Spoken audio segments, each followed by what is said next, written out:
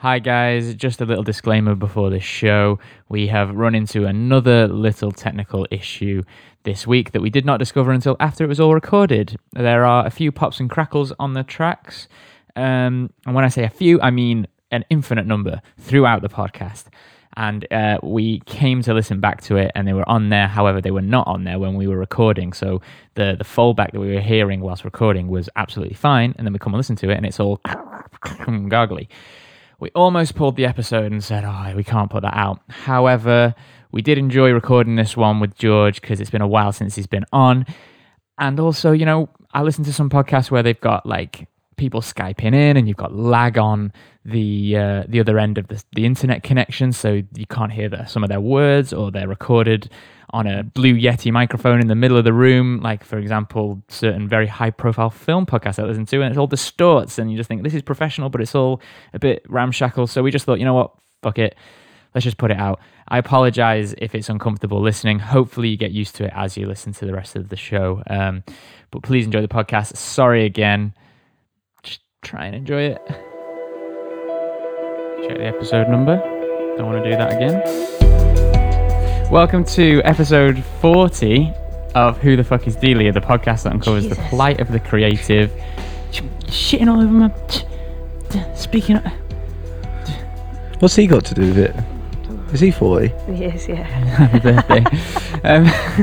It uncovers the plight of the creative who might not just yet be so successful that they are banned in China.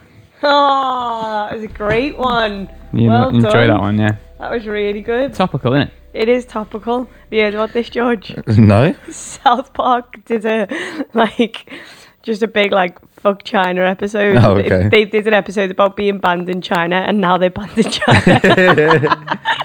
The irony is that they'll never see that episode. And also that they just don't care, do they? No. The guys from South Park just don't give a shit. It's so funny. They had in the episode, or the Marvel people and Disney, basically everything Disney going to China, and Randy goes to China as well. And obviously they're just saying is it like the latest China episode? I think maybe not the latest, the one before that, but it's pretty recent. I'll have to watch So it. they're just smashing it, aren't they? They just don't give a shit. Yeah.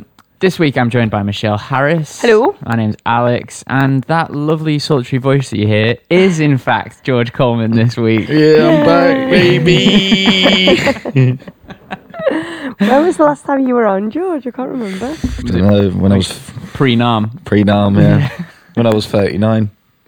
The world, yeah. The world is a different place. But George isn't here this week as a usual contributor to the podcast, because this week is all about George. Oh, no. George the Coleman, which is how you're known. Everybody says that on the streets. Yeah. So, George, tell us about your coal picking roots.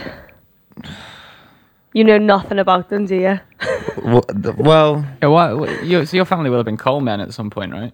well, the word, I think, yeah, Coleman, yeah, the history of the name, I think, is men of coal. Yeah, but then it's not spelled Never like mind. coal, is it? No.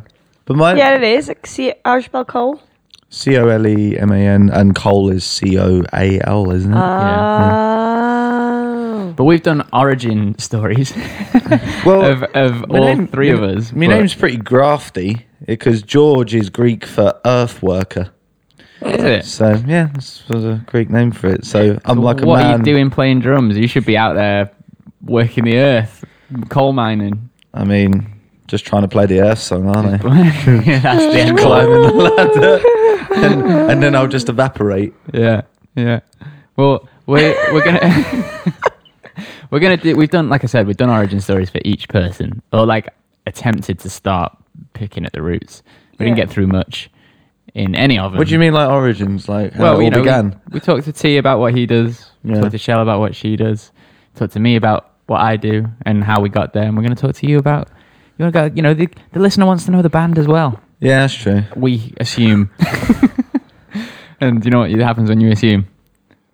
You get? You make You get it, yeah. If you assume it, you get it. It's probably Yeah. right.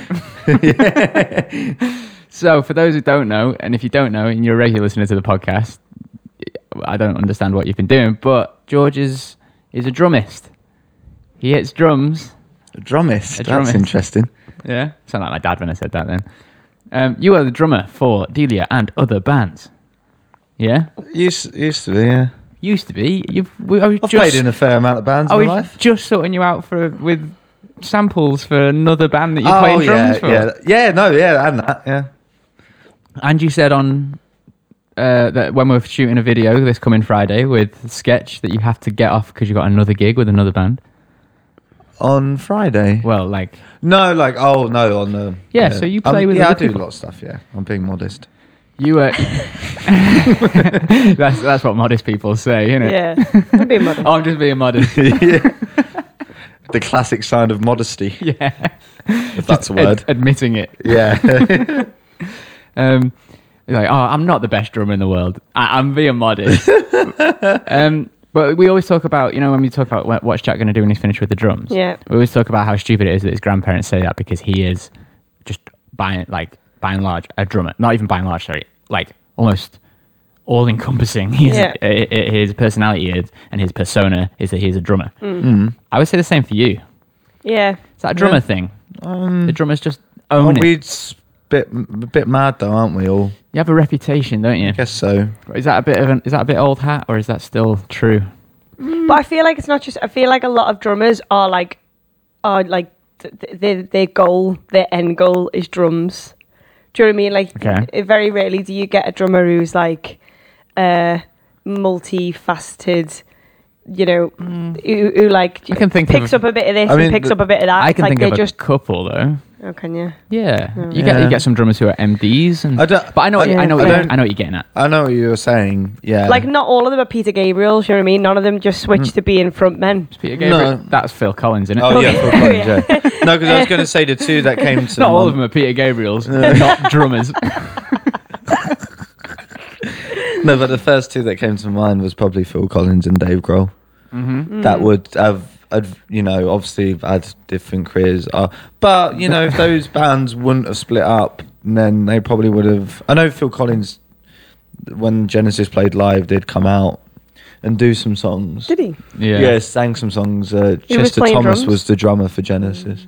But so you thought of Phil Collins and Dave Grohl, and I thought of Jake Lipiak, who was on the podcast on episode 18, and he's like...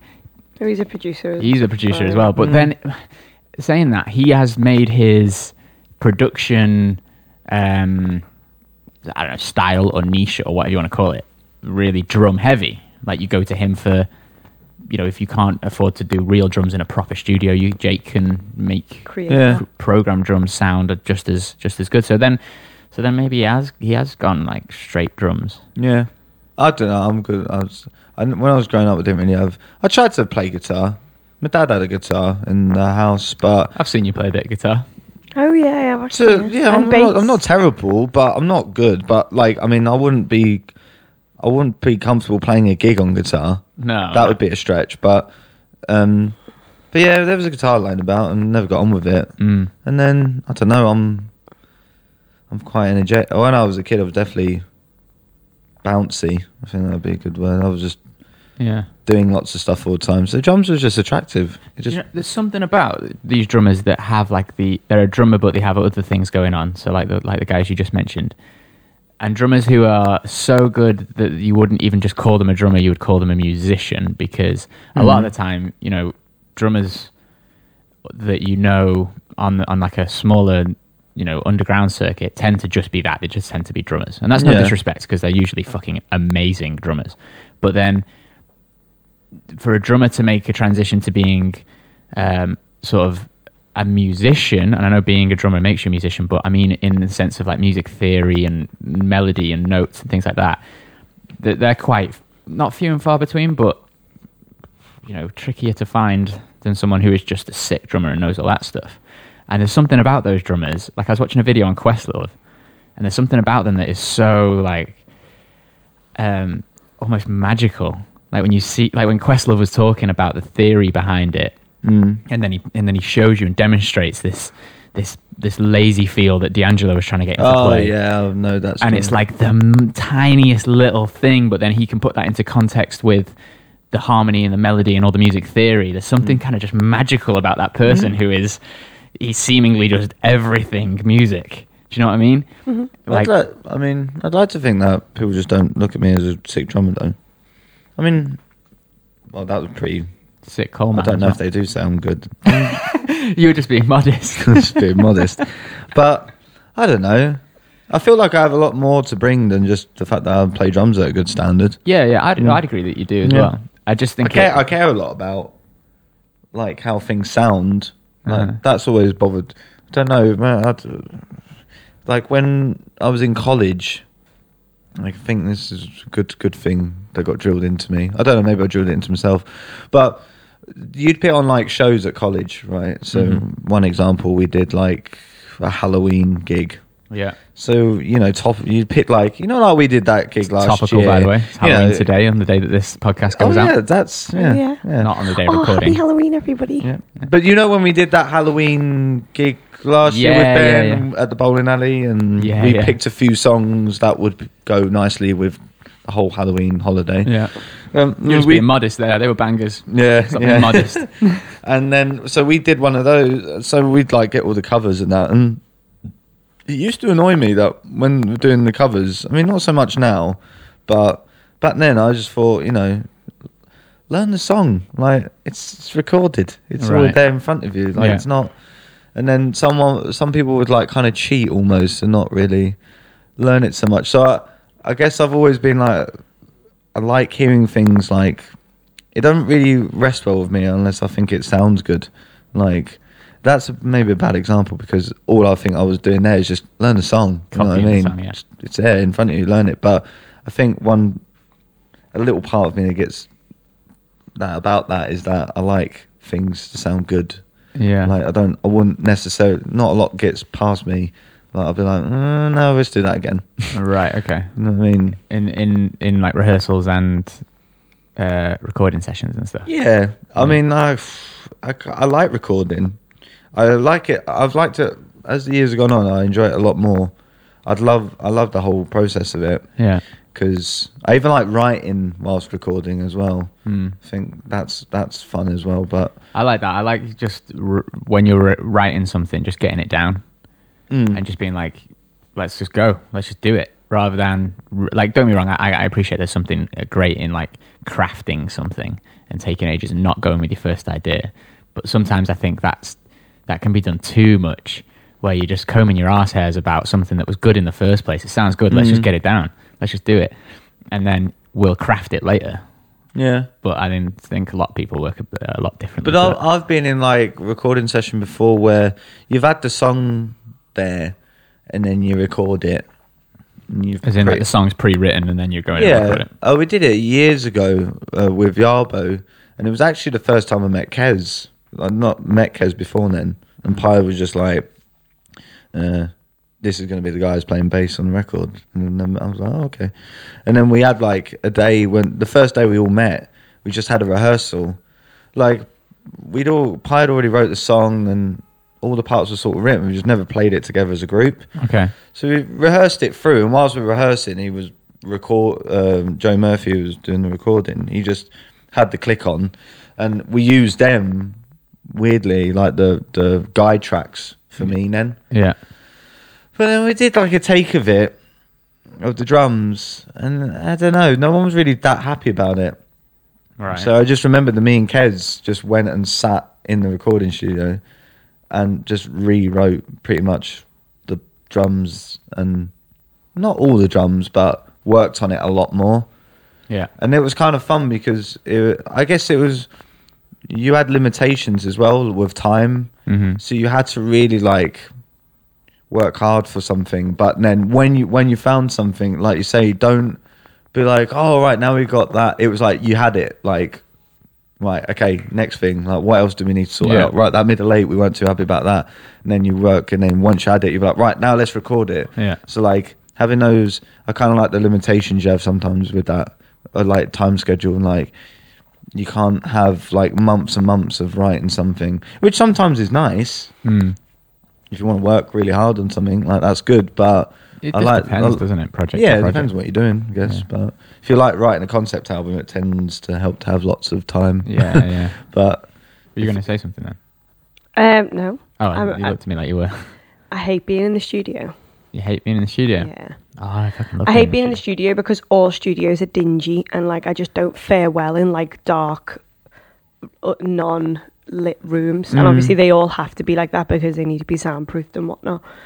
But it just really drains the life out of me. So whenever I've got to go in the studio, I'm like, oh, fuck. The only time I've ever enjoyed being in the studio was when we were in Real World. And that was because, like, that's because we're in Real World. Literally, the front of the studio looked out on a lake. So, like... There's, like... I was about to say there's... Rush bought, like... Later on in their career, like... When an album called Permanent Waves came out... They were like, because they all had like families and stuff, and they always had to go to like recording studios like in other countries, and they had enough money by then, so they built a studio in Canada where they're all from. And there's like a scene when it's like the music video for one of their songs, but it's just them playing it in the studio that they recorded in. Yeah. And behind the drum and Neil Peart, there's just like this huge, it's almost like a glass window. Yeah. And like you say, it just looks out to a really like snowy woodland Canada. Yeah, and it's just like amazing. And you're just like, yeah, that's not a bad place to record. See, that's why I think like the Motor Museum got it right, where because obviously the Motor Museum in Liverpool. Yeah, because like obviously a lot of spaces like that you can't, like those spaces are different because they've been treated in such a way that it doesn't matter if you've got a big fucking window in there. We've got millions to spend on sound treating, so it's fine. But obviously in like your kind of average studio, those big fucking windows are an absolute nightmare to work with. So, you try and avoid all of that. But then I feel like Motor Museum got it right where they've built like a conservatory inside a big airy white room. Yeah. So like you walk out, but even the big airy white room is quite windowless. I've seen, but you know what? Looks like I've never been in Motor Museum. Oh really? I've only ever seen pictures of it, and I lived next to it for like 2.5 years. Yeah, it's really nice. I've never been in there. It's really nice in there. Yeah, it's weird the way they've done it, but they've done it very like practically, but also in a sense of be like, but we still want people to be in here. Yeah. Apparently, it's amazing for drums. It's really. We did some drums in there in an old band. Yeah, it's really good. Unfortunately, the drums that were recorded were not good. They sounded good, so they never got used. Oh. But I fucking love being in the studio. I used to be a live guy. Like when I was a teenager into like early 20s, I was definitely a live person. But I love being in the studio now. And that's one thing that, although home recording, having your own little setup, everything's programmed is nice, you do just sometimes miss just being like, okay, we got 2 days in the studio. Oh, it's time for you to do guitars. All right, cool. I've got all my pedals. We can put them in any way, shape that you want them. Also, we've got all your pedals, all your amps, and we can just fuck about in this with this professional equipment. Yeah. And most of it makes the cut because you're just like, oh, that sounded mad. Let's just put that on. And And it's just that atmosphere. Whereas when you're in a home studio, you don't have the atmosphere of like, okay, this is what we're doing today. In the home studio setup, you're like, okay, I'm going to do this. And then whilst this is bouncing, I'll just put the washing out and then, okay, well, that's finished exporting that now. So, all right, I'll just do a bit more. And then you're like, oh, I just need to do this. And then you go and like, tidy up. It just doesn't have the same vibe. And that's one thing that I miss with doing it in all programmed. Because if someone said to us as a band, you're going in the studio next week, we'd like, don't get me wrong, we would definitely make something of it, but we'd also be like, okay, but most of it's programmed. So we don't need it. And it just feels like overkill. Yeah, but I wondered if we were given different resources, whether that would change. Yeah, maybe. Well, what'd be so sick about that is, and I've only ever had this when we were in Real World. We had a little bit in the Motor Museum, but not very much. I like it when you've got like 1 million synths or 1 million guitar pedals, and you can just be like, oh, let's just fuck about with this. That sounds nice on this. Let's put that part on this. But then if you take that to drums, obviously now you've got sample libraries which are thousands of audio files worth of different drum hits at different velocities, and it's fucking crazy.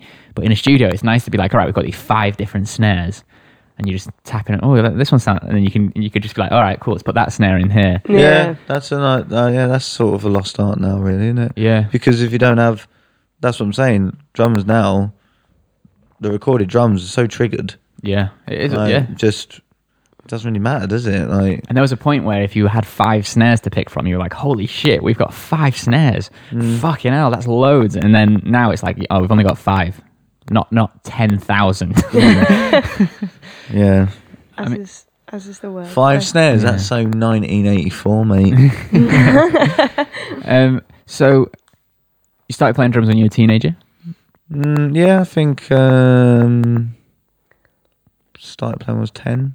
All right, you mentioned. Wait there, before that, I want like a little overview of like the George Coleman in school, because your like school you is really funny, because for some reason it just doesn't compute for me at all, even though it makes sense. I can't like conjure up the image Of what? of you in school, like the way you describe yourself. It makes total sense that you were like a I was a bit of a class clown. yeah, like- but when you were a She bit, means the fact that you were into music and football. no, but you were also And were you the wore sa- tracksuits, but you were into heavy music. No, you were the same as Alex in the sense that you were a bit of like a moody, not goth, but you. Not goth at all. No, I mean, yeah, I don't know. Like, in primary school, you're just like a kid, and I just wanted to play football. And my dad played What about football. secondary though? And my dad played football, and then I like to say the transition was. I still like football. I mean, I still played football till a later, like in my teenage years as well. That never stopped, and I still went and watched a lot of football, and I still watch a lot of football now. I love football, but the football.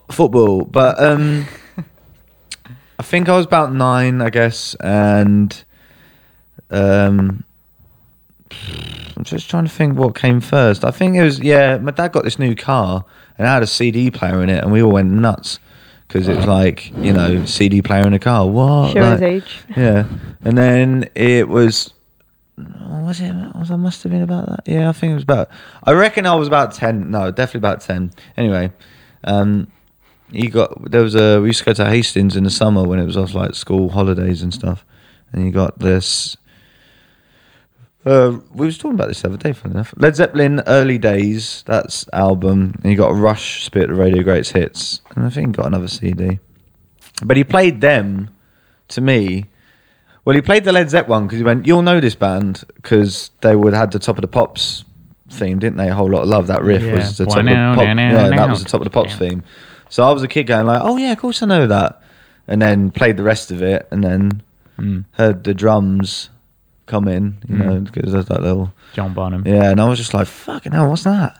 It was like it was the first time I'd not been like listened to music that's like kind of fed to you on the radio. So almost. in your biopic of you as a musician, it's got like a flash, like the opening scene is you in the car and your dad putting that on and you're driving down the highway and then the drums come in. Yeah. And then it opens out into a musical number and it's No, it's like pretty, but that wasn't. That turned me on to listening to rock music and being like nagging my dad a bit more about like, what's this stuff? Like, show me more. Because before then it was kind of like, before that, I reckon Michael Jackson was probably my favourite. Okay. I loved Michael Jackson. Yeah. But that was because my mum really, As she did a lot of listened to kids. it. Yeah, but she, ooh. Yeah, why did he not like me?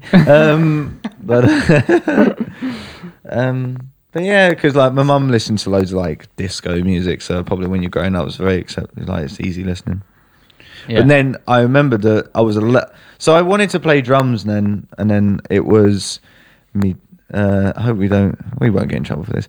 My dad had a friend that could get us free cable, so he came around the house and he put it in. And we were like, "Fucking hell! Look how many channels you can get." It was amazing. It's probably about 30, right? At that time. No, I think it was about 100. Oh, was it? Because I remember getting Sky. It was still like a fair amount. Yeah. I think actually no, it would have been like, I think it was 99 because it was so old school. This cable box, it would just have a number on it.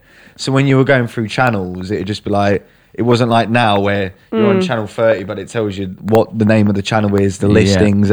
It was just A little digital light just with we're on rules channel 40. What's this? We're just gonna have to find out once the adverts tell us. Or something like that, yeah. But then we had the music channels, and that was like, for me, it was like, what? They have just music videos on TV?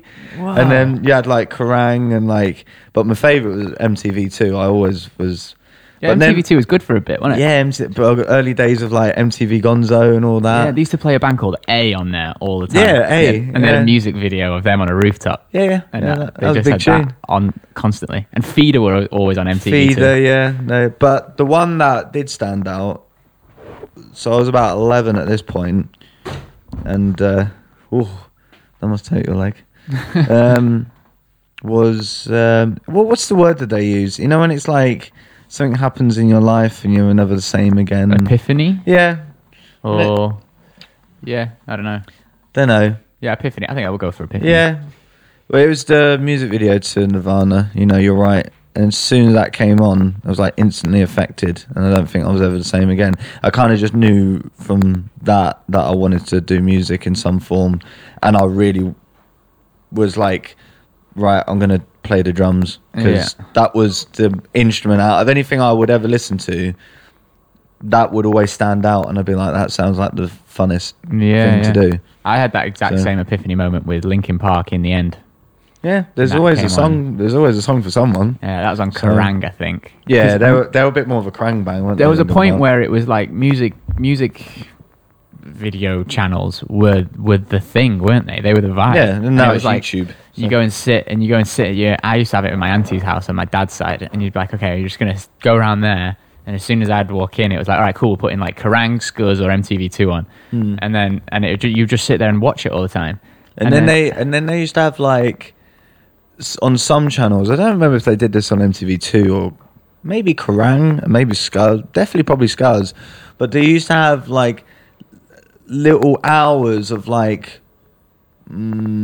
say like Slipknot versus Yeah. like you know Korn. Korn were always But- on. How Korn got that many music videos? They were always on. But what they would do, which is really interesting, like that's just a thing of the past. I remember this.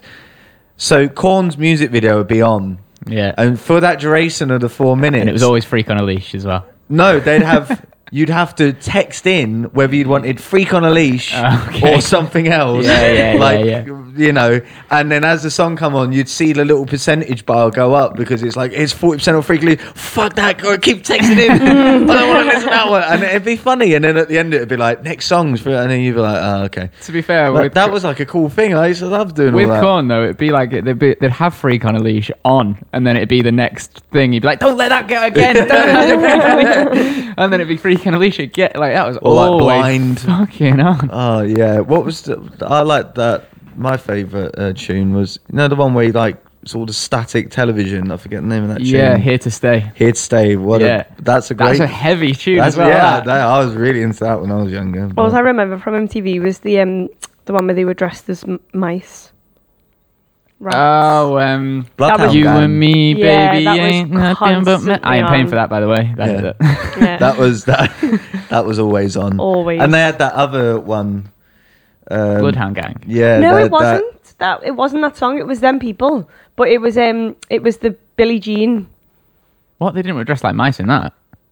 They did. They were going around like New York or somewhere dressed as like animals and They had doing. another tune as well. No, That they were Dear on a college. Stacey Elaine one, didn't they? Oh yeah, Dear Stacey Elaine, I wrote to complain. You never wrote me. No, they're on like a college campus, and Okay, but even so, that's Billie Jean. it's not Billie Jean. It is. Billie Jean was by a guy That's called Alien Ant Farm, Michael Norfolk. Jackson. Yeah, that's what I'm on about. Alien Ant Farm did Smooth Criminal though. Yeah. Smooth Criminal, not Billie Jean. And Oh, also, they Smooth weren't Criminal. dressed as mice. Are you sure? Pretty sure. I think the bass player was dressed in some weird onesie though. Yeah, that's what it was. possibly. A onesie. Maybe. Possibly. I mean, they did Smooth Okay. Criminal. He had that horrible reverse Mohican, the lead singer. It was like shaved down the Yeah, middle, yeah. but long on both sides. Yeah. What are you doing, you idiot? But it wasn't like his hair on the sides though was still really short. So it was like Oh yeah, it was like a weird zero fade. in the middle and Yeah. like a 2 on the side. It's weird. What are you doing, you fucking? Um, But there, okay, so obviously Nirvana's been the big for you, and that's Dave Grohl. oh yeah, they're my favourite band. So. And then you start playing in bands when you're in high school. Yeah, I met. This is probably another big thing that happened.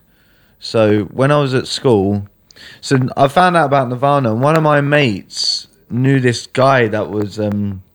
He was a lot older than us. He was when I was in. I reckon I would have been in. year 8. Yes. Okay. So I was in year 8. That's so like 13. 12, 13. Yeah. And we knew this guy because we were really into, like, even at that age, I still was like quite like into wrestling and stuff. We used to watch Okay. like on Saturday before like Soccer AM, they used to have SmackDown on Sky One. Right, So okay. you know, he liked a bit of wrestling as well. Still enjoyed it, but that was kind of like that was when it was getting bad. You know what I Okay. mean? Like Stone Cold was getting old and The Rock. So Stone that Cold was getting end old. of that, That sounds like a little end of that, poem. like what they would call the Attitude Era. Okay. Sorry, my mum keeps trying to call me. She's 3 Ruthless. times now in the space of 2 minutes. She really wants to. Do you want to Do you take want it? to take it? No, she can wait. It might be an emergency. It's not an emergency. It's to let her know. She said, "Have you seen me?" She's probably going to be. Have you seen me text message? Send you an email saying I've just tried calling you to see Yeah. if you've seen my text You've lost- about whether you've seen my WhatsApp. Yeah. You're But we- watching SmackDown before it got shit. but we knew this. We knew this older guy because he was super into wrestling, and for some reason during like lunchtime, when some of us used to like I don't know fuck around like fake wrestling, Right. I feel like he was a friend. So my friend's older brother was his mate, basically. Right. And Your friend's older brother was his mate. yeah, Okay. that mate, yeah, okay, Yeah. and that's why he was kind of like hanging around our vicinity. If you Yeah, like. didn't even go to the school or anything. No, He's no, just yeah. coming in. He's like, he's super cool. And then you But realise later that he was like 26. I guess at that age, he always played someone like Kane or Undertaker because he was bigger than us and could probably choke slam us with one hand. And, Okay. You know what I mean? And I remember one day, because he always kind of looked a bit like punky and stuff like that, I thought Oh. he might know who Nirvana is, because I only see this one music video and I was desperate to know more about them. So I went up to him and was like, do you know Nirvana? And he's like, yeah, but not really my thing. But there is someone that really likes them you should meet. And then just there and then he's like, follow me. And I was like, oh, okay. So he was walking through my school. I imagine that, like in a film where they're taking someone to the underworld and they have to go like past doors that like 2 henchmen open and then like, Yeah. hey Jimmy. And he's like, how's the wife? And he's like, Yeah, still not yeah. good, Pete. Say no more. And then they're going through and people are coming up to him like begging for change and stuff. And he's like, get out of here. It weren't like that, leading you to a really. Nirvana fan who sat on a We throne. just went from one field to the next. But yeah, so we get there, and so you could, in our school, you could tell what year someone was in because they had a different coloured tie. Right. So I had yellow tie, and Marinus, that was his name. He had an orange tie. Marinus. Marinus, that was his name. Yeah. Wow. And he went and introduced me to this guy called Ben, who at the time was kind of terrifying for me because he was same year as him. He had an orange tie as well, but he had long green hair. Okay. He had loads of piercings on his face. I was like, fucking hell, this guy looks nuts. Yeah. And he had like DM boots on. His trousers, his school trousers, he'd like deliberately ripped them and stuff. He's just living and breathing the fucking Yeah. yeah. You The know? cause, man. And he introduced me. He's like, "Hey Ben, this guy, this George, he like wants to know about Nirvana." And he went, "Go away," like that. And I was like, "Oh," and he was like, turned to Marinus and like said something. Why the fuck you bring this little kid over here? Like, go away. You were like, this is so cool. And no, I was kind of a bit like, "Oh, don't worry, Marinus, it's fine. I know where I'm not wanted," and I think I just walked off. At this time, my music teacher at the time, a guy called Mr. Westwood, we didn't have a very big music Is he department. on the radio now? Was he the dog baby? Yeah. Yo, George, you want to come play drums, baby? But we didn't have our school, the music department. I don't know what like yours was at your school, but it was Titch, our one. Ours was one guy, yeah. Ours was Yeah. sick. Was Ours it? had a whole department. Had Really? like 5 rooms. Nah, our one was really small. Probably like 2 music classrooms and a little music tuition classroom. It's probably about the size of this flat, really. Right. Like it wasn't very big. And on Thursday evenings, they had a drum kit in the music tuition room, and he was like, I stay late on Thursdays to do some marking and no one's here, so I've got the key for all the rooms. He said, if you want to just come practice some drums and that, you're more than welcome to come up. I'm here. And because I was his student, he knew he like should trust me and stuff. Okay. So I was like, oh yeah, I'd love it. Yeah, cool. And then you just go up there and I just, with my Walkman, just listen to Nirvana song or well, whatever. Maybe not Nirvana at that point, or I might have got a CD of Nirvana by then. Yeah. And was just like trying to desperately learn as much as I could on my own. Mm-hmm. And then one day, I just kind of because where the drum kit was, you could see the door in front of you, and it had like a little panel glass window in it, so you could see outside. Yeah. And I see that guy Ben walk past. Yeah. And I kind of like, made me feel a bit like scared because Like the he girl wasn't- you like just walks past. Yeah, because he wasn't too forthcoming to me the first time. I thought, oh God, I hope he doesn't see me. That'd be embarrassing. Right. And he kind of walked past and then see him walk backwards like that and do that, put his head in. I thought, shit, like he's seen me. And he just opened the door and he went, I'm gonna make a record with you, man. no, he just went, are you playing Nirvana? Like that. And I was like, yeah. And he went, oh, keep playing that. And as he was doing that, he was taking off, he had a guitar on the back of him. He's taking the guitar out of his bag, plugged it into an amp. And I was like, what? I was just didn't know what to do. And he was like, go on, play it again. Do you live in School of Rock? This is mad. Right. No, okay. it was weird. And then we played together for a bit. I think the song I was playing at the time was maybe like In Bloom or something like that. Okay. You know, with like, yeah, because that was like, I was trying to get that bit. Yeah. And we was playing it together and he knew all the chords and I was like, this is crazy. This is like, I'm actually playing with someone. Yeah. And then we were just, that was it. He was like my new best friend. And it was really odd because he was a lot older than me. Like, Yeah. you know, when you're in secondary school, it's weird to be, well, it's probably weirder for him to be associated with someone younger. Yeah, you don't really do But that, do you? no. Like a What 1 year was he in gap at the is time? He massive. would be in year 10 And when what I were met you? him and I was in year 8. Right. But then after that, he was like, where do you live? And I was like, I live around this area. And he goes, oh, not. And he said, oh, I live here. And he was like, you should come. Could you come to my house on a Friday, like after school? And I was like, well, I have to tell my parents. And he was just like, tell your parents, because Like, obviously he's lame, like. man. And I was like, so I went home and I was like, Mum, Dad, there's like this guy I've like made friends with at school. He wants, and they were just like, yeah, of course, yeah. They're like, George has got a friend.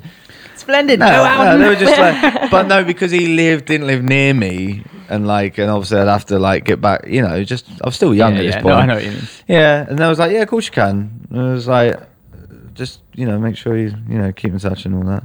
And then the first time I went to his house, he had like his parents had converted like a loft, so he just had the loft room. And he just had a drum kit in there already and everything. I was just like, wow, this is amazing. So he's And then- minted. No, he wasn't. He was just He's obviously minted. being. He's walking around with his ripped jeans, and then he goes home and he's having quail for dinner. he really wasn't, Ben. Like his family were quite. Top quality green hair dye, only the best for our Ben. I mean, Yeah, his mum got it done at the salon round the corner. yeah. But no, we just hit it off, and then me and him played music like pretty much religiously. We started like a band. Do you still know him now? Yeah, still know him. What's he doing now? Plays in bands still. Does he? Yeah, That's good. Yeah, and he's he's still with Jenny, he was dating when we were in secondary school, married Oh, now wow. and everything. Like, yeah, but we originally started playing Nirvana cover songs, so it was just like a Nirvana cover band. But then after a while, once he started feeding me music and stuff, and we started training stuff, we Yeah. started getting a bit more into like stoner rock as well, so like all Caius and Queens of Stone Age. So by the time we started making music like our own band, we were like more veering off that way, Yeah. but still a bit grungy. Well, it's a bit more modern, I suppose, as well. Yeah, it was a bit psyche, I guess, really, because we like Pink Floyd as well. Right. So, but my first band name I was ever in was the Monkey Nut Mafia. That was our first band name, Right. Monkey Nut Mafia. Is there a reunion on the cards? No. Ah. It'd be funny though, playing some of them songs. And then we met a guy called Josh who was in a band called Zero, and then he joined with us, and then we became Cirrhosis. Cirrhosis. Yeah. That makes me think of psoriasis. Well, cirrhosis is a liver disease, isn't it, from too much drinking? Yeah. And Zero, I believe he got Zero was the name of the ghost dog in A Nightmare Before Christmas. Oh yeah. That's where they got that name from. Right, fair. So yeah, but that's kind of like the beginning of my being in bands. And then when I went to college, we kind of we didn't lose touch, but we just stopped playing together Yeah. because he then got a job, because he was a bit older, and then I was still in school and learning, and Yeah. kind of just lost touch a bit. But we still talk. We now. We see probably each other like twice a year, Yeah. but we've got like our own lives going on, and so yeah. So you know what's mad is like when you're a teen. Maybe it's not mad, but something I've noticed recently is that when you're a teenager or when you're first learning your instrument, you generally you gravitate to either something that speaks to you. It could be anything. It could be whatever music or whatever front person inspires you. But then also you tend to gravitate towards something just harder and harder and harder as well. Especially if you're into rock music, you start off with this like really sort of almost brain dead, punky, grungy thing, which is just like power chords or one beat like over and over again. And then you start gravitating towards, like you said, Pink Floyd things here, or you might go into like heavier metal that's faster and speed metal and shit like that, and you get faster. And then when it gets to being like a kind of semi-adult, as I feel like I am at the moment, you then start realizing that, okay, they just want me to be able to play G, C, D really well. Or as a drummer, they want me to just go really, really well. And it's crazy how you and I remember having this before I went to university. It was something they said in their lecture. Yeah, the spiel that they give you before you're having like an open day. Yeah. Like the main thing about coming to university here is not being able to play everything as fast as possible or the best, most technical thing. It's being able to do the basics simply. I feel as though that is most important on a drum kit. Yeah. Because on a recording, if you get everything completely right, you've got your synth sounding beautiful, you've got your vocals sounding great, you've got your guitar sounding great, bass sounds amazing, everything's great, and your drums aren't right, even if it's just a simple drum beat, it destroys the whole track. But you can get away with kind of shitty sounding guitars, maybe the occasional shitty sounding synth, but you can't get away with shitty sounding drums.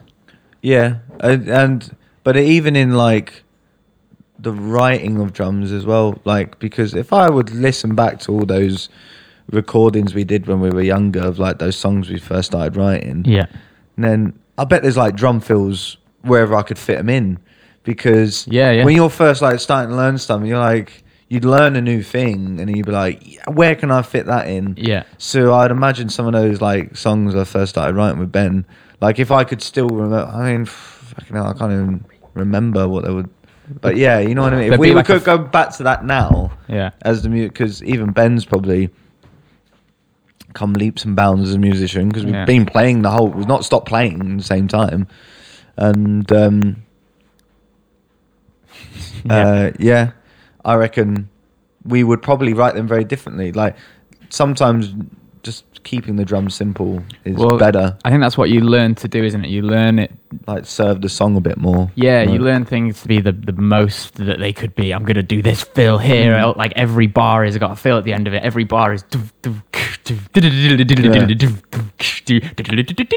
yeah, it is very much like got some tuned drums there. And but then you I suppose learn that to scale it back. That makes sense? Yeah. So you learn that it's there in your locker to do it if you need it, and probably when you play live you do it more often, but then at least you know it, but you don't actually have to do it. And it's like one of the other intros I was going to do today, which was a drum related one, was about Quincy Jones when he did Off the Wall with Michael Jackson. Totally eradicated the drum fill and was like, we don't want people to get confused while they're on the dance floor. Like it has to just be dancing. Yeah, and if you listen to that album, there's like no drum fills. But on that album though, the only time there would be a fill is like take Rock With You for example. Yeah, it's right at the beginning, right at the start. Yeah, and then apart from that, the drums stay pretty solid throughout. Yeah, and that's a little intro to be like, okay, the groove's coming in. So there's little nice little. As a drummer, I don't know. There's nice little things as it goes back into the chorus that he does on the hi-hats. Well, that's the only thing that apparently they were putting in with these little open hi-hat markers. So say they're like playing like chorus 2, 3, yeah, and that'd literally be it, because this is Michael Jackson's music. That sounds so stupid, but Michael Jackson's music is not only widely regarded as amazing by the general public, but amongst musicians, because it's so well crafted and well written from like a chord songwriting point of view, isn't it? But even you listen to the album and it is just the simplest shit. Yeah. but it's just the best. It's very frustrating as well because you're like, Drum wise, it's the simplest shit, I suppose. But then it's Still not hard, the easiest thing to do. I think sometimes some of those songs are the hardest to play because you have to really be disciplined with yourself. Yeah. Like, like people would think like, well, surely you're just repeating that same drum pattern over and over again. But I was like, but then you've got to, when you're like playing that with a group of people, you know, you've also got to kind of like resist your own temptation to enjoy it. Yeah. Like in a weird way, like you want to add something to it. Yeah. You If want to put your own flavour on it. Yeah, you want to put something, but like something like that. That's probably why session musicians of whoever recorded on those albums were so good. Yeah. Because they just went in there and was like, did the job, you know. Yeah. This is what I need to do. Fucking solidly, like really solidly. And wasn't that was all because the producer, who's the producer? Yeah, you went to the toilet while I said this. I've already said it. Quincy Jones. Quincy lad. Quincy. But he like the idea of someone coming into the studio, laying down just a simple beat, and that being, I don't know, let's say you have Dave Grohl, right, comes in, you want Dave Grohl to play, that's it. Dave Grohl comes and does it, sounds a certain way. It's the same beat, same drum kit, same everything, nothing changes, but Questlove comes in and does it. Same beat, sounds everyone's sounds completely different. And that is obviously prominent on all instruments because the player is, you know, putting their energy into it. But I would say that arguably drums that happens the most on drums, where you can really feel a different drummer. Oh, it's that instrument, isn't it? It's the pulse. So it does something a bit different, doesn't it? Yeah. Makes you feel it in different areas. Yeah. In your hips and then it must be like, I don't know, in your tilly tackle. Yeah. Like obviously you can hear the difference between Eric Clapton playing a guitar part and when I hear like instruments like guitar and piano, they affect me in a different way, more an emotive way. Like I feel it makes me think about things, like a particular people or things like that, and they kind of affect me in that way. Yeah. But then, like say drums and bass and that, when I feel that, I'm just like, I don't know. It's more primal. Yeah, that's kind of a good thing. Yeah, I think that's a good word. Yeah. I wish I was a drummer. That's the thing. It's just like it's the ebb and flow of a song. It just makes you like, you have the harmony that can be evocative, but the drums just really like, I just think it's so powerful and so fun as well. So like if you've got a song, right, and this is the first one that pops into my head, so it's a shit example, but Wake Me Up When September Ends by Green Day, right? It's all really nice and it's all, you know, very sad. Ding, ding, ding, ding, ding, ding. But then when those drums come in and it's like, you're like, whoa, and you have this big rush of, I don't know, emotion or power or something. And I just wish that I was the guy sat behind the drum kit doing that, rather than being the guy who's going ding, ding, ding, ding, ding, ding. But an instrument I'd love to play well is bass. Yeah. I know it's, again, another river instrument, so I'm obviously sticking to that side, but I don't know.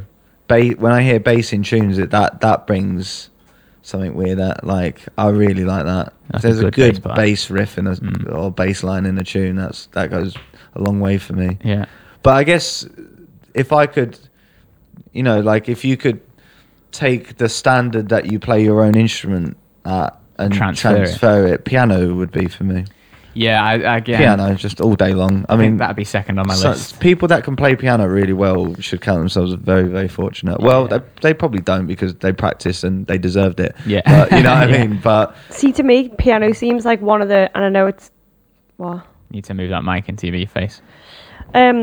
See, to me, even though, and it probably isn't because I just don't understand other instruments, I think piano is like one of the easier ones to play because you have your notes like in order. Do you know what I mean? Whereas like on a guitar, the notes are just not. There's no like rhyme. Obviously there is when you get into it, but to me, looking at a guitar when I try and play it, I'm like, there's no rhyme or reason to this. I'm so confused. I don't know. I guess someone would argue against that. I mean, probably a pianist would argue against that because they'd say it wasn't easy learning it. But No. yeah, I guess it's a bit more Maybe it's 'cause laid out. It's laid out a bit simpler, but that's the thing. I think maybe just because piano is the only instrument that I've ever really learned.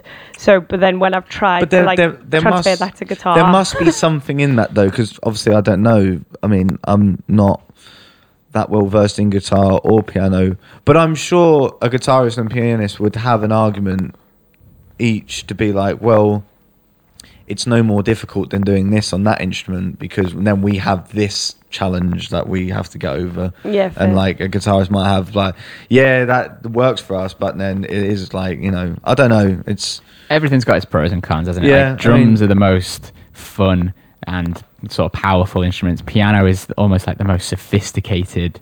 Like it's almost like when you think of music, you think of a piano, don't you? And then guitarists have the whole like pedal situation, so they can just like make their guitar sound like whatever the fuck they want. Bassists have that kind of oozing coolness, so they've got that cool thing. And then you get into like, you've got your trumpets and your saxophones and all that, and that's like niche and kind of, you kind of wish that you'd maybe learn something more niche. The pros and cons. I think for me, when picking an instrument, the pro for me for drums was that they're big, they're in front of you. Yeah. Where like a guitar, it's all very intricate and fiddly, and I was like, oh fuck that, there's no patience for that. Yeah. The drums are like just there. Yeah. And they're visually just everything's in front of you, and it was like I can get that. Yeah. But then when learning it, I thought, I gotta use 4 things at once. Oh, like hands, feet, and that was like, that is the biggest challenge for it. It was like. But that's one But thing. when that you discover, starts, when you first have your first little breakthrough of a legit like feet and hands separating, it's such a good feeling. It's like epiphany. Yeah, well, yeah, it's just amazing. You know, I couldn't believe. I just can't believe the one that I was trying to get for ages was another Nirvana song, "Drain You," where the hi-hat. It was basically, without even knowing it, I discovered the and beat. Okay. When counting like one and one E and two, like, I just discovered that, but I didn't know what that was at the time. Obviously, as I've gotten older and spoke to music with a lot more people, who are well more versed in theory than I am. But that I found out at the time but when you're doing that with even at that stage, I don't think. Yeah, so that's just separating your hands, not even getting your feet involved. Right. But when I first did that, because I was listening to it for ages, because I just learned from listening to music. Yeah. And I would like double hit, you know what I mean, with both hands. But I knew that didn't sound right. Yeah. I was thinking, what? This can't be right. But He can't surely. And then when I kind of did it slowly, I was like, oh, like, and then that was a big light bulb moment. I was like, oh, you have to like play within the spaces and stuff like that as well. Yeah. It was crazy. That's something that people struggle with when they first sit down behind a drum kit, isn't it? That you're like, okay, you go one with your foot, getting the feet and hands to do what you want them to. 2 with your left hand, and then do 1, 2, 3, 4 with your right hand, and you've got 1 and 3 with your foot, 2 and 4 with your left, and then people start and all 4 limbs go. What? But it's interesting though. I've also seen people where their right hand or left hand, depends on what hand you are, but obviously I'm right-handed, so if anyone sat at my kit, they've been leading with the hi-hat with the right. Yeah.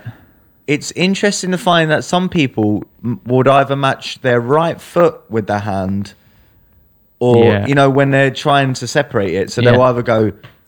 That's right. So everything on the right-hand side goes at the same time. Or some people go... hands go at the same time. Hands go at the same time. So it's really interesting. So some people, that's why I think it's like you just got to. That's the hand, like the whole sort of separation thing is like, because some people I could never play drums because I couldn't do that, and I'm like, you can, but you can know. It's just you haven't ever worked your brain in that way.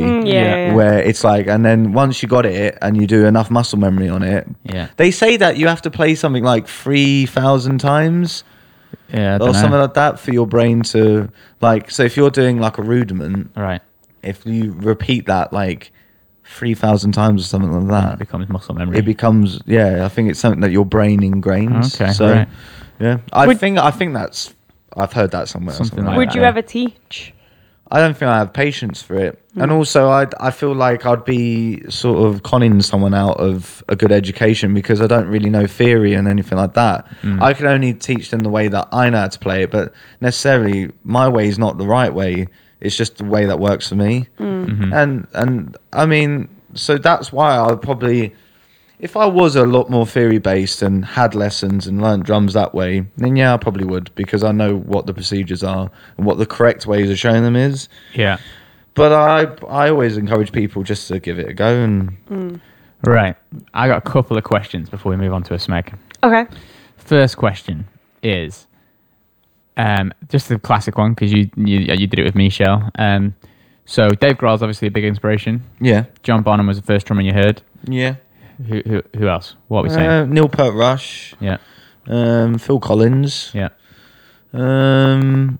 But I'm just trying to think of someone's a bit more like modern that I've got into more in my later years. But What about- the drummer from Colour, whatever his name is. Yeah. Um, Joe Colour.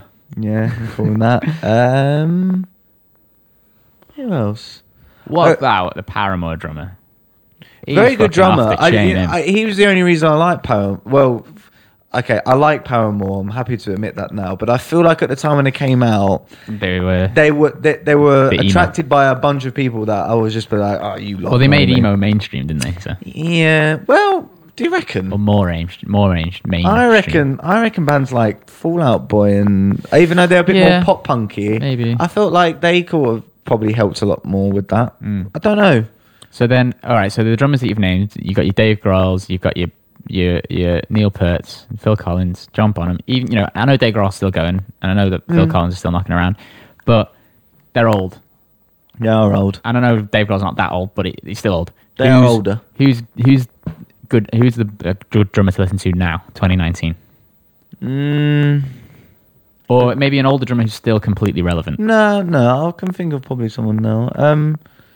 Well, T got me into like for a while, like what I'd call like the Instagram drummers. Yeah. Which are like these amazing like session drummers in America. Mad like techers, aren't they? yeah, like the Justin Bieber's drummer, which was that his name is like Styx Taylor, but I think his name is Devon Taylor. Okay. Like unbelievable drummer, like gospel drummer, Chop City, like Yeah. just unbelievable. Yeah. And such a good. So I enjoy watching him. Since going to uni and getting to know T more, gospel really has sort of has come into my life a lot more. And But I think it's coming to a lot more popular cultural music more because of just of those musicians coming out of those churches, they're naturally bringing it into the music as well. Yeah, because like they're even the the best live on their music. instrument, Yeah, and then they play for the course. biggest artists in the world. Yeah, so Yeah. I'm just trying to think. A drummer that I really like, maybe What's Jay-Z's drummer's name? Tony Royster Jr. Yeah. He's good. Crazy. Yeah, well, he's probably the best drummer in the world, really. Have you seen that video of him playing like it's something like 128th notes on the hi-hat? It's something crazy on the hi-hat. He's super and it's like quick. a normal, I think he does it at 120. I encourage people to try and find it on YouTube. I don't know what you type in because I can't remember. It was something that you would see in like a drum tech magazine, and they had like a YouTube channel. This was ages ago. But he's playing this ridiculously quick hi-hat. Maybe it was 64th and it wasn't 128, but it was mad. And it literally sounded like a solid noise, like it did. You couldn't hear the. Yeah. It was just like. You were watching it, and he was like, and then at the end of it, I maybe I'm misremembering, but he was like, "You would never use that, but it's good to be able to do it." Yeah. You're like, "What the fuck?" That was crazy. I think I've just thought of some drummers now that are maybe a bit more relevant. So Yeah. Arctic Monkeys drummer. Oh yeah, he's sick. He's very good. I mean, the new Arctic Monkey stuff is not really catering it for him. I don't think It's very simple, isn't it? It's very simple, but yeah, he's such a good drummer. And, Yeah, he is. And maybe a bit underrated. I don't know. I don't think in the grand scheme of coming from a drummer's perspective and talking to other drummers, his name doesn't really get brought up a lot. No, it doesn't. I think what's his name again? Is it Matt something? Don't know. Yeah, see, that's a shame. I should Yeah. know his name really, but Yeah. who else would I say? A band that I like, Fall of Troy, their drummer. Mm-hmm. I always kind of liked his style of playing. That kind of suited me down quite well. But then I've been listening to like a lot of all the drummers that are playing like in that sort of jazzy scene at the moment, and they're obviously unbelievable. They're just jazz drummers. But there's that Yusef Days. He's pretty good. I know what you mean. He's like from like same part of London. Funnily enough, saw him in a Tesco a few weeks ago, and then What was he doing playing drums in there? Terrible. No, he was in Tesco. He was in a Tesco amazing in Greenwich, and I just saw him, and I hate going approaching people and be like, "Hey, like you know, nice to meet you. I listen to your stuff." They're just a person doing some shopping. Leave them there, do some fucking shopping. Yeah. But the funny thing was, so that was like 3-4 weeks ago. I saw him in the Tesco. Yeah. And last week I saw him on a video on stage with John Mayer. Yeah, that's crazy. And I was just like, you're in Tesco in Greenwich like 3 weeks ago, and now you're on a stage with John Mayer. And Tom Misch was playing as well with him. Oh, Tom Misch was playing with John Mayer. Yeah, as well. Fuck It was in that guy. America somewhere. Yeah. And I think it was a jazz festival. Right, And that John makes Mayer sense. came on stage to play with them. That's amazing. So yeah. Yeah, I mean, so the other question I wanted to ask was, I've had this chat with an old friend of mine before. We used to write songs together, and we'd always characterize stuff. And I've had this with Michelle since, in that when I write stuff, it tends to be because I think it's because I wish I was a drummer, and drums are so important to the way I listen to music. You know, I did my dissertation on rhythm, and when I write something, it's way more rhythmical than it is melodic. So we'll write a melody and it'll be very interesting rhythmically, but probably not that interesting melodic, like you know, the notes that are being used on those beats. So I would say I'm a very rhythmical person. I would say Shell's a very melodic person. Would you agree with that? Well, yeah, I guess that makes sense just from a vocal point of view as well. Yeah. doesn't Yeah, it? but you could get vocalists who were more rhythmical. Yeah. But then I've noticed a distinction in drummers as well. So you just automatically assume that a drummer is a more rhythmical person, and you know, maybe compared to a layman they are. But within being within the realm of just being a drummer or a musician, you get some drummers who are like you, and I would say you're super rhythmical. Like when you do a drum fill, it grooves, you know. And then you get other drummers who, when they do a drum fill, it feels melodic. It doesn't necessarily groove. It doesn't make you want to dance to the drum fill, but it's got an ebb and a flow to it that is like almost like notes on a piano. I find that some of the music that we listen to that we enjoy together, like Architect's drummer, can be Heavier say stuff. melodical. Yeah. Because the kind of that sort of music follows the guitar. Yeah. Well, everything really follows the guitar. Well, in that sort of genre, I suppose. So that's that. I see what you mean. That could be like Dream Theater. Can Well, be, I was fucking gonna say Dream Theater. they drummer, can be quite Mike Pontonnet. Yeah. He's don't get me wrong. He's got some groove, but he again also is. I would agree with that. He's probably like a. His drum fills don't make you go fuck yeah. His drum fills are like they're very nice. very well thought out. Yeah. and they do complement what's going on. Yeah, and the thing is that with like using different drums as well, is that you get those drummers, and maybe it's because that genre tends to dictate that they have like 1,000 toms in front of them, from like one that's about a centimeter big to one that's 6 foot deep. You know, like they've got like these. Yeah. So then they can be a bit more like boom, boom, ding, boom, boom, boom. Yeah, And they Neil can- Peart's a bit like that as well. Yeah, to be and so fair, maybe that's what it is. Yeah. But it just feels like you could sing their drum beat back to them, whereas with your stuff and like a few other drummers that like you mentioned, like Dave Grohl, their fills you kind of like, you don't sing it back, you kind of like They like make you want shout to it back. they make you want to headbang harder. Yeah, but it happens with some hip hop drummers as well, Yeah, no, yeah. where you're like, oh, that is like, that grooves so well, but it's not necessarily melodic. Yeah. Do you come across that I mean, I suppose drummers don't really know because they don't play with other drummers a lot. But We're stupid. no, I mean, like, because you're not all playing. I mean, I know you've Yeah. played in a band with 3 drummers, but generally Yeah. you have one drummer on a gig. Is that something that comes up a lot? Is that something that you've noticed with other musicians where you've played with like maybe a bassist, or the same to you, Shell? You played with a bassist or someone who's super melodic but not that rhythmical, or you've played with a piano player who's basic on his harmony but then his groove is great. I've How had important is one, or is it doesn't not matter? Isn't obviously not. It's not. It that one's I more think important, it's but- important depending on the context, because I've played with super melodical pianists melodic pianists in a like duo gig where it's just the voice and the piano, and they are really, really hard to navigate Okay. because you can't. It's hard to like just tap in. It's hard to like find a flow together because you've already got a vocal which is quite melodic anyway. So then having a melodic pianist is a bit of a nightmare. So you always benefit from like a rhythmical person in those circumstances. But playing then more basic Yeah. chords and harmony, but with a choppier kind Yeah. of yeah.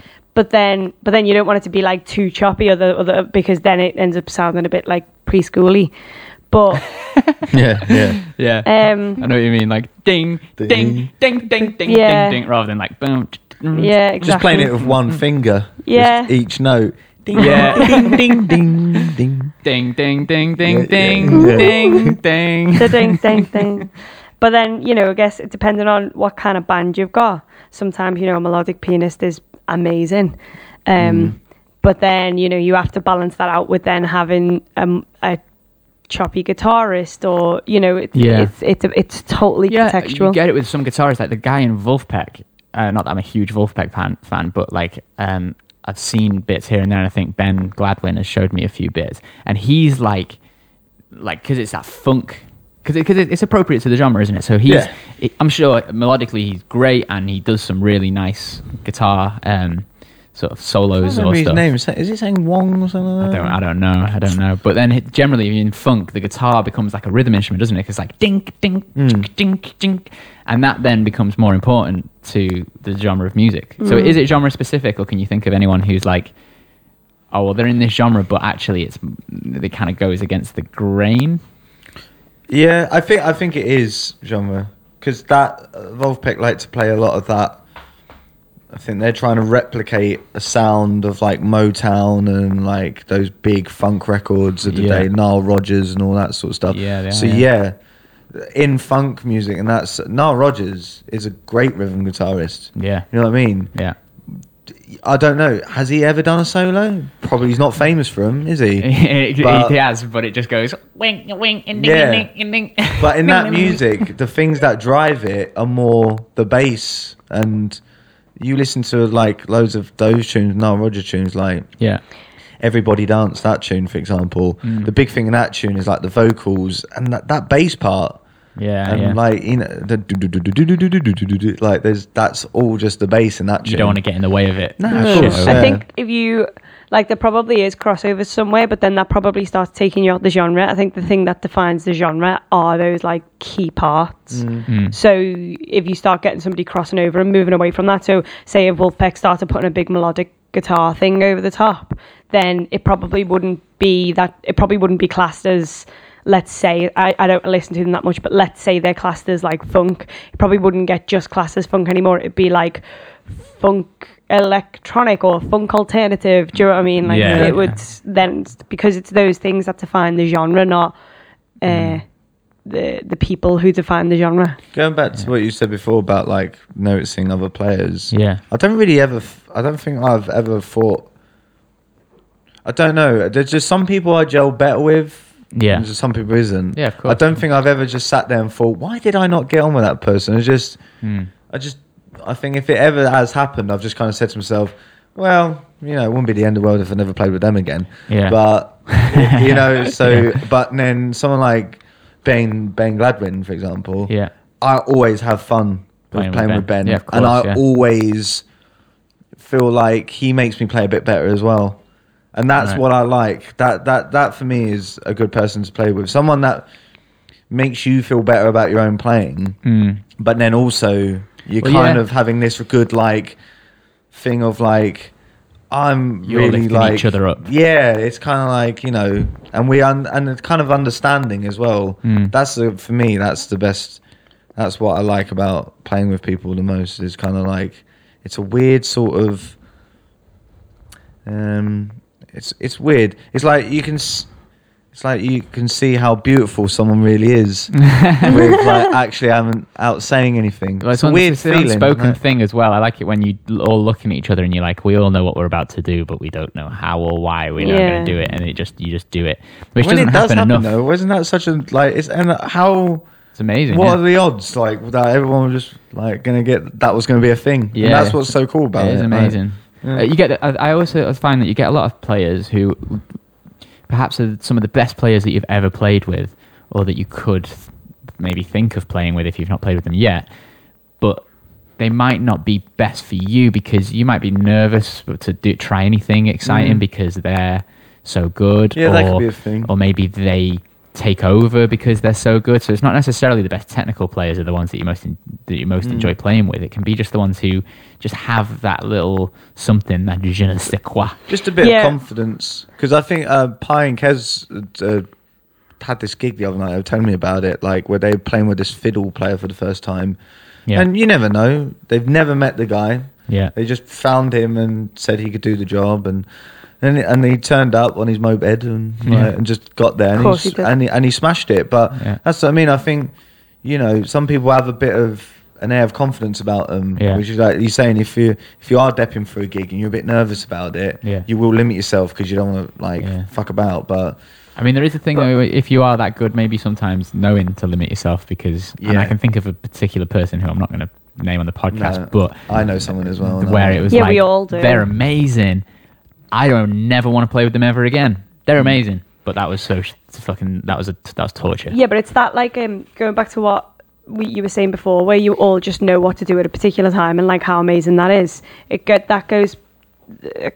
back to that like Victor Wooten thing of like music is language that you get.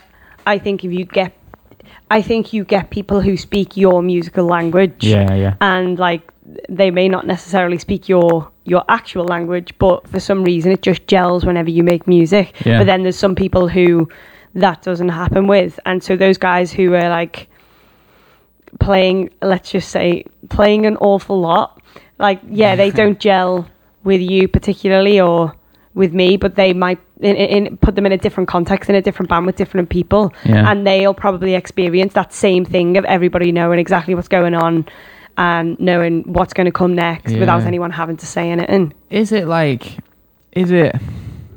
mean, this might be a little bit simplistic, but is it a case of finding the people who are parts of the same puzzle, but different parts of the same puzzle that you're trying to find? So if you're trying to do like the perfect band, right? You need the perfect band. You need someone who's kind of rhythmical. You need someone who's a bit of a show off. You need someone solid.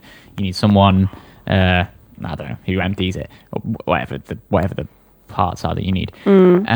Is it that you gel with these people who then eventually make up like a whole, or is it that you gel with the people who do the same thing that you do, or is it? It's probably just not that simplistic, right? I think it's a bit of both. Yeah.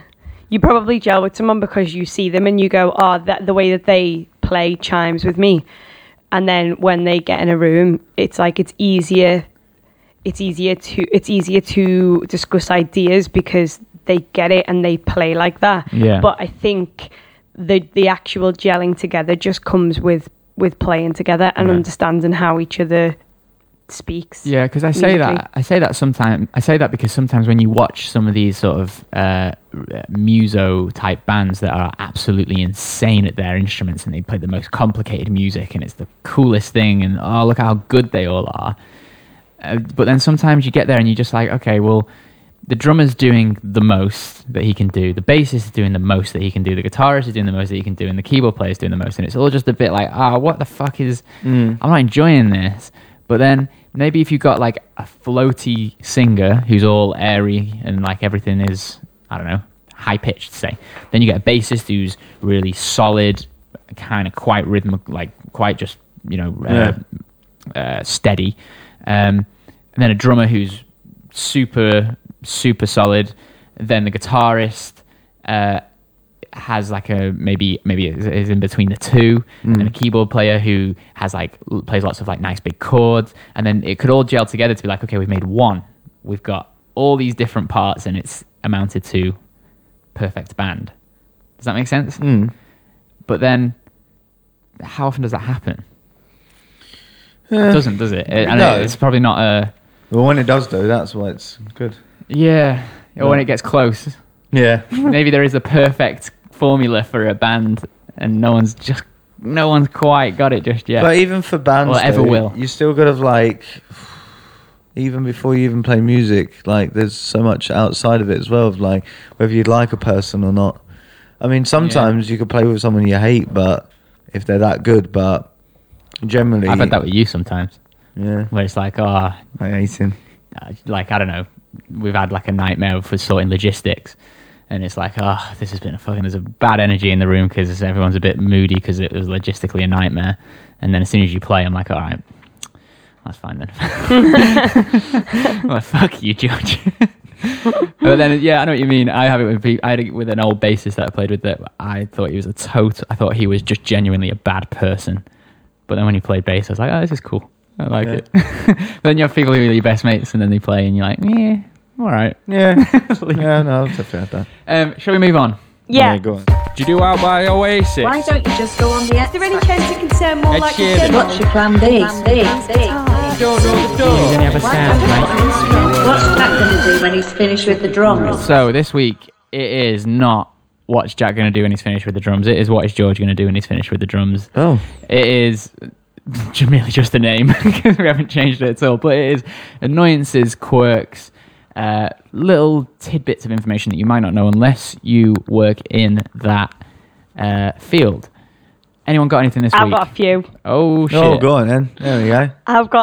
I've been building them up this week. Buckle up, listeners. So I've got two, but I've got three. So, first one is if you listened to the podcast last week and noticed that there was a slight tinniness on my mic, did you fix that in the end or? Yeah. They might be listening to this one and they have the same issue. Oh, okay. I'm starting to come around to the fact that it might just be your voice. You just sound like you're coming out of a radio. Fuck I you. don't really understand what's going on. Well, anyway, we started doing a gig the other day, and Alex has got his mic and I've got my mic, meant to be the same mics, right? And Alex is just sounding really fucking tinny, and mine sound really warm and nice. We're like, the fuck? And then we were trying to change change the channels, change the leads, change everything. Still doing it. We were like, right, it's the mic. And I'll tell you why it's the mic. And this is not something that's cool, is it? And I know you get this in every like place, but it's just when it happens musically, it's really annoying. We got our gear stolen. We've had our gear stolen twice out of the back of a car. But the second time we got it stolen, we got our mic stolen. So when I got back, I ordered a new mic. And I wasn't rich at the time, so I was like, I'm going to go on eBay. I'm not going to pay out for a new one. I'm going to go and get one on eBay. Got one on eBay. It was like 90 quid. The original mic's like 130. So I was like, yeah, this seems like a bit too good to be true. But we'll go with it. Turned up, get the mic. And I was like, checking it all over. It sounded great, looked great, felt heavy. I was like, okay, this seems legit. And then I was like, and I could have just left it there and I could have been living in sweet bliss. But I didn't allow myself to do that. I was like, I'm just going to check the difference between a fake and a fake Sennheiser and a real one. Went on, found a YouTube video. And like there were these tiny, tiny little fucking things that were all on my mic that were like, it's fake. And I was like, oh, some bastard sold me a fake mic. So then I had to go and buy a new mic. So despite me trying to, well, actually, to be fair, I got all of my money back and got to keep the fake mic. Nice. So that wasn't bad. And then I got a new mic, and now it's really funny because when we play with the exact same mic, Alex sounds like he's coming through a radio, and mine sounds amazing. So you used a fake mic then? He I does, use a fake mic, yeah. He does. Backing vocals, isn't it? But it was funny because when we first used the mic and switched it on, I was like, you know what, even if it is fake, it sounds fucking great, so I kind of don't care. But now you've heard it. Now we're a year down the line, and I'm like, Yeah. oh, little bastards. Who's going around making fake Sennheiser mics? What I know, what a it's niche so thing. niche. I know. Well, the thing is, when I tried to get back in touch with the guy, he just didn't get back in touch with me, and then I reported it to eBay, and eBay were like, yeah, sorted, don't worry, just give me my money back. So I think maybe he was on the reg with this kind of stuff, you know. This guy, maybe he was like known in the eBay ether. world. Yeah. So that's my first one. It's Making just fake like, shit. Well, first of who all, knew getting that- your stuff nicked out the back of the car, but Yeah. that not is a learning your regular, lesson and it that's something happening that happens. and it lot. happening again. That's, you know. That happens to so many people that we know. Though one of Oh, our I know. mates, Vans and- broken into. Yeah, it's never happened to me. And It's I'm always musical I'm always stuff. going about in fucking vans and stuff. You think they're a hot spot for burglaries? yeah, don't but you? yours haven't Yeah. got windows in the back. I've seen True. it's always but cars. It's still No, people's vans on tour. It'd be Really? like, we're in Amsterdam. You see it on Facebook all the time. We're in Amsterdam, van broken into, all equipment for the tour missing. Fuck. And you're like, oh. And it happens. You see it all the time. Yeah. What are people doing? So that's an annoying one. That, you know, also just who knew you could get fake mics? That's funny. Yeah. And the last one was, so we were playing a gig the other night, and it occurred to me that, because obviously when you're playing these gigs now, you're playing them, so you know the standard weekend cover gigs I'm on about, not the actual gigs. It occurred to me that when you play those gigs, 9 times out of 10 you switch off and you start a song, and then 3 minutes later you're singing the last chorus, and you're like, shit, is this the first chorus, or is the last chorus, or is the third? I've completely zoned out here. Yeah. So you zone out for a lot of these gigs, and whilst you're doing that, if you get like a particular type of audience in who stay from the start to the finish of the gig, like a 3-hour long gig, you watch people. Like, because people watch big time in these gigs because I'm so bored. Nosy. Yeah. And you literally watch someone, and when do you ever get to do this? You just sit there and watch someone go from sober to drunk. Yeah. Yeah, it's true. And actually. it is like, it's so mad because maybe bartenders see it sometimes, but bartenders have never really got the time to actually just Nah. sit there and watch. Yeah, I feel like having worked in a bar, I feel like you see them, you serve them, they're sober, then you serve them again, they're a little bit tipsy, then you serve them again when they're pissed. Yeah. Whereas with what you're talking about is that they're stood in front of you Yeah. for 3 hours. Dancing, and I'm actively watching you I'm watching that transformation take place, and I'm watching the person you become. And it was so funny because at the beginning of the night, like, we had like lovely people around, you know, obviously where you think this is going to go is, and at the end of the night they were all tits, but it wasn't just that. It was like at the beginning of the night, all these like really nice people, some woman came over and like tipped us, and they were just really nice. One of them you could Oh, see yeah, was that's like nice. a rugby team, and another like just group of girls. No, they weren't rugby team. They were rugby fans because the Rugby World Cup's been on. They were like a bunch okay. of New Zealand fans, weren't they? All Okay. wearing all blacks And then, tops. and honestly, by the end of the night, by the last set, it was so funny because it literally just looked like there was a floor full of toddlers. And it was weird watching the relationships between people, and how like there was one guy who if you saw him in like a nursery room, he was the guy who was like trying to show off, and then when he showed off and everyone laughed, he was like dead proud of himself, and he'd stand there being like, oh, I'm going to do that again because everyone really laughed at it. He's like jumping up trying to hit the fire alarm because he's Yeah. like quite tall. So he's like, And I it's bet like- you can hit that fire alarm, and he would just jump and touch it. Like, it wasn't like he was trying to smack it off the wall and be anything like And like the more he anarchistic. got egged on, the more he would do it. It was like, oh, it's just like watching a toddler. And then the girls were getting gradually a bit more bitchier through the night. Like one of them fell out with the other one, and it was all just proper like, oh wow, we actually descend into children when we're pissed. We lose like all kind of, you know, adult facade, because they say you lose all your inhibitions, don't you? So like you lose any kind of like adult And your facade, moral which compass. is like, oh, I'm a normal human being that functions in society. Like that all goes out the window. It's like, nah, we're back in the nursery room. Like let's just go mental. Yeah, I've And definitely lost my inhibition before. Yeah. So it was just, that was weird that I was like, whoa, I'm watching these people do that. I know, it wasn't the most. It doesn't fill you with faith in the Oh human God, race. No. no, When no. you it see really that. isn't. I feel like I go these days. I think I probably used to be that show off when I was like a late teens. But I feel like these days I go from like sober to, oh, like I've had a drink. This is fun. Let's carry on drinking. Let's go somewhere else. To just sad. Just instantly. Like I don't have like a party. Like we're going out. Yeah, this is amazing. I'm just like hit a certain level of piss and I'm like, oh. Right. Yeah, I just- I don't have that. I just want to drink more and more and more. Yeah, but you're not like. I suppose in uni, everyone would be. You'd go get really pissed, and then you go to a club, so everyone's dancing and stuff. But these days, that doesn't really happen as much, does it? No, Like I can't remember the last time I had a rowdy piss night out. Like rowdy. Like it used to be in Liverpool. oh yeah, No? Nor do I. Nor Yeah, do so I. like you, but these guys were like. I mean, maybe it's because they're watching sport. Maybe they're all together or something. I don't know. But these guys were in their 30s, weren't they? Yeah. And they were rowdy at the end of the night. Fucking. Does it not get I old? can't remember. Yeah, it's been a while. Any more for any more? Or should we move on? I can't really think of any. I'm trying to think of anything that's happened recently. It's all right. I feel like A Shell's pet got a peeve. good couple if you can't think of one. I can say I had a few gigs I've played recently, the weddings, and people have been very well behaved actually. Decorum. Yeah. Decorum Central. Yeah. Sweet. Let's move on. We can actually do the jingle. Oh yeah. I can't wait. Go on in. Oh my god, who the fuck is Peter Guy? Don't even know la. All right, this is Who the Fuck is Peter Guy. This is our slightly morphed musical recommendation section. It's morphing into just a kind of art and culture recommendation section in recent weeks. I just want to chuck out there first because it is probably the biggest release of the of the week or recent weeks. Anyone listen to the new Kanye album yet?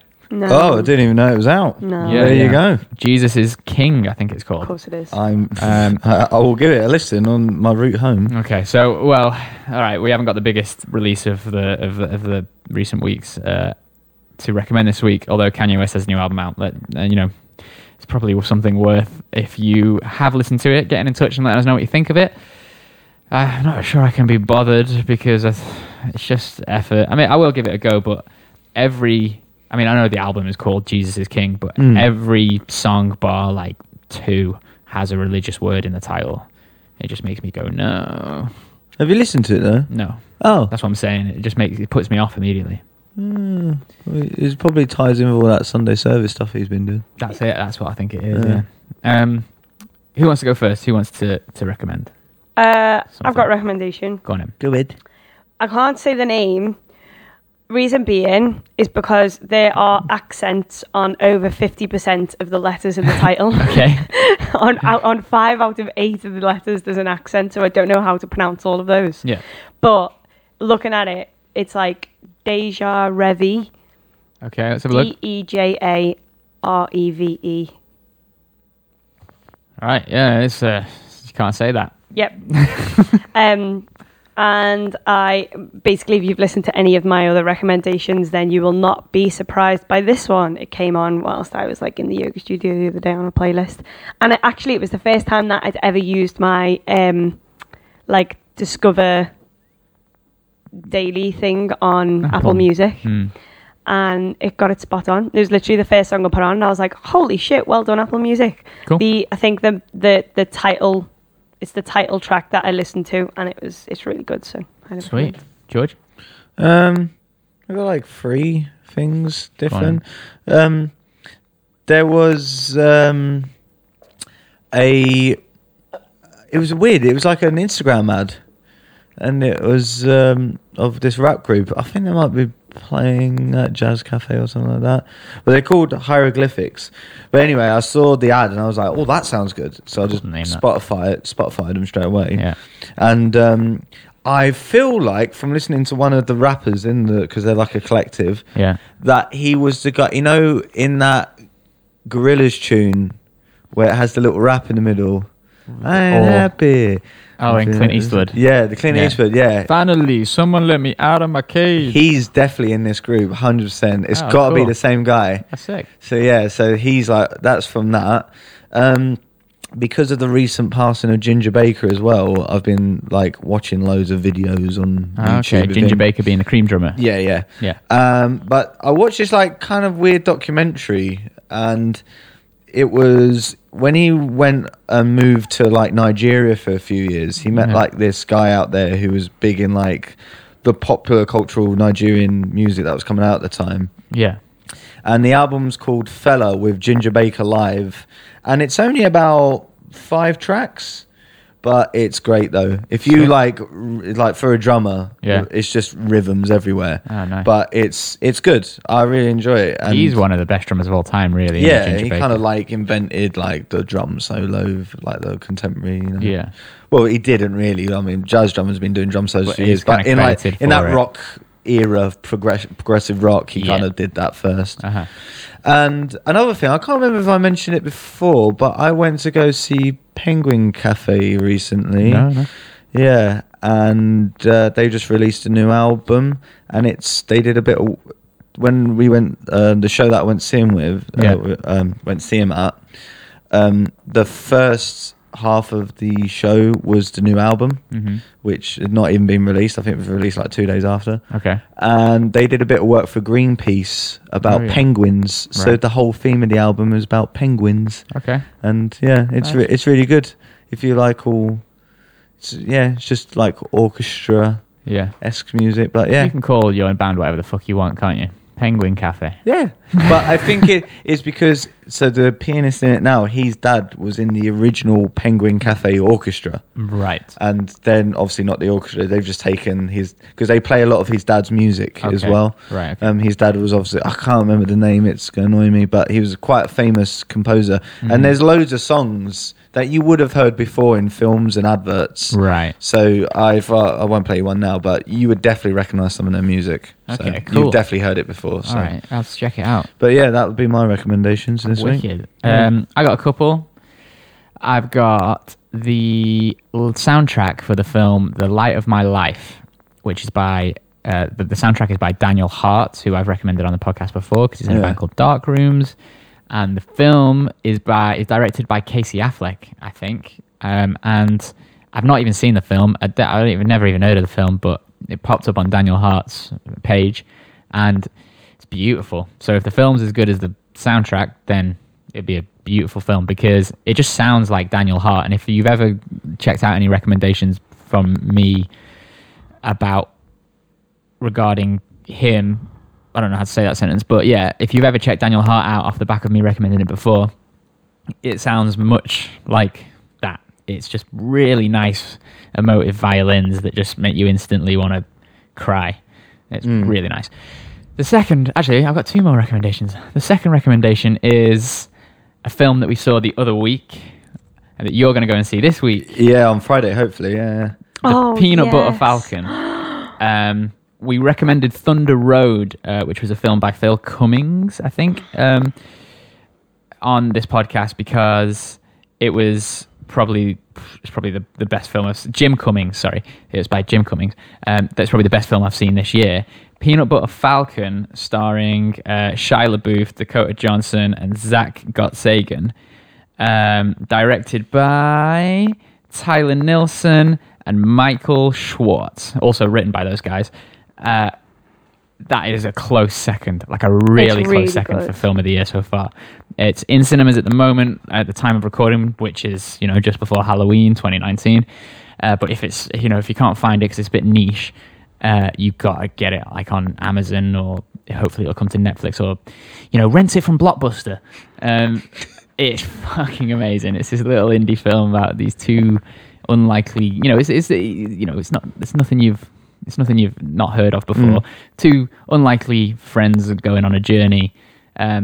Zach Gottsagen is a Down syndrome actor who was found at a sort of, I don't know if it was a school or a community-led project, but found in like an acting for people with disabilities community, and he's fucking amazing. He's so good. He's amazing. And Shia LaBeouf is really fucking good in it. Beautiful. Dakota Johnson is great in it. He is stunning in this film. I honestly can't recommend it enough. All right, so the final thing, and this is going to wrap us up. I was going to recommend one other thing as well, actually. Oh. Go on in. Sorry. Go on in. Do you want to? No, okay. go on in. So just based on, so through the studio that I work at, we're doing like these events called Attune, which are running with a guy called Hayden Thorpe, who's the lead singer of Wild Beast, and we're doing it with like over December and January. We're doing it like with a different collection of artists. So we've got a guy called Leo Abrams, who was the guitarist for John Hopkins, Son of JJ. Yeah. And then we've got a girl called Hinoko Omari, who played with like Kate Tempest. And then we have Joe Goddard, who was I the recognise that name. lead singer of Hot Chip. Oh shit! Yeah. Yeah, so, and they're all doing like different nights, and it's throughout December, and it's in like a gallery space that overlooks the Thames, and it's like meditations and binaural sound journeys and things like that. So it's like a yoga class with all that stuff going on. So if that sounds interesting to you, get in touch with me and I'll tell you how to get a ticket. Awesome. Yeah, that sounds great. That's cool. So to wrap us up, final recommendation is heading to the Delia Instagram at We Are Delia. Go into our latest post, or if it is, you're listening to this in the future, it'll be on IGTV. It's the first thing we've ever posted on IGTV, and it is the version of our last single, Prelude, which is... sorry, I'm butchering the sentence, but basically it's the version from the short film that we recorded. So the short film is a prelude to the beginning. The song is Prelude, in brackets, Brief Life and Death. And it's an alternate version. And Sketch Benjamin, Ben Gladwin filmed us sound checking. And at both launch events that we did in Liverpool and in London. He filmed the thing. He filmed the ting. And then... I gave the ting a bit of a mix. It's the actual version that's going to be in the film. It's not us playing it live, but we've just put it to that visual, and it's on our Instagram now, on IGTV. It may go up on YouTube at some point, but you should go and watch that. Hopefully, it would be lovely if we're going to release the whole sort of score, the whole, every alternate version for the songs on Spotify at some point. But for now, you can only watch it. So get on there and watch it, and don't watch it on your shitty phone speakers. Connect your Bluetooth headphones or some I think shit. there's definitely a vinyl coming for that. One side being the songs, the flip side being the whole soundtrack. That'd be so sick. Yeah. That would be nice. That would be money. George, it has been great starting. We should do part 2s on everyone, I think, Definitely. to really get into it. In 20 years' time. yeah. Fucking hell We should no. Do like that Sounds depressing. Richard Linklater, is it Richard Linklater film? Is it Boyhood, where he shot it over like 12 years? Yeah. So we'll do we'll do You know- part 2 in like 6 years, and then we'll do part 3 in another 6 years and see where we're at. So this is week 40, did you say? 40th episode? Yeah. It's not. We have had breaks here and there, but Okay, so, soon we're going to be reaching the 52 time, and you know what that means, don't you?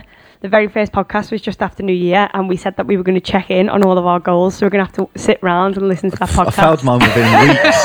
I can let you know that now, but... Spoiler. I can't even remember what mine were, so I've definitely failed mine. Well, I've been check very back. good recently, though. I have been very I well. reckon T's Hey, going to it's come never in and... too late. It's never too T's late. going to come in and be like, oh yeah, I did them all. I'll be like, fuck you, T. No, I remember T's. T's was health, wealth, and creativity. So let's see how he's done. Yeah. I have done fucking nothing on mine. Mine was to learn guitar. No, spoiler alert. Anyway, Yeah. we'll check back in on those. I'm going to make a real effort in the next, 12 between now and in 12 episodes time to just practice more guitar. But George, it's been great. Cheers. Thanks, George. Shell, Thank you. it's been usual. Thanks. And remember, guys, too much sauce ruins the fries.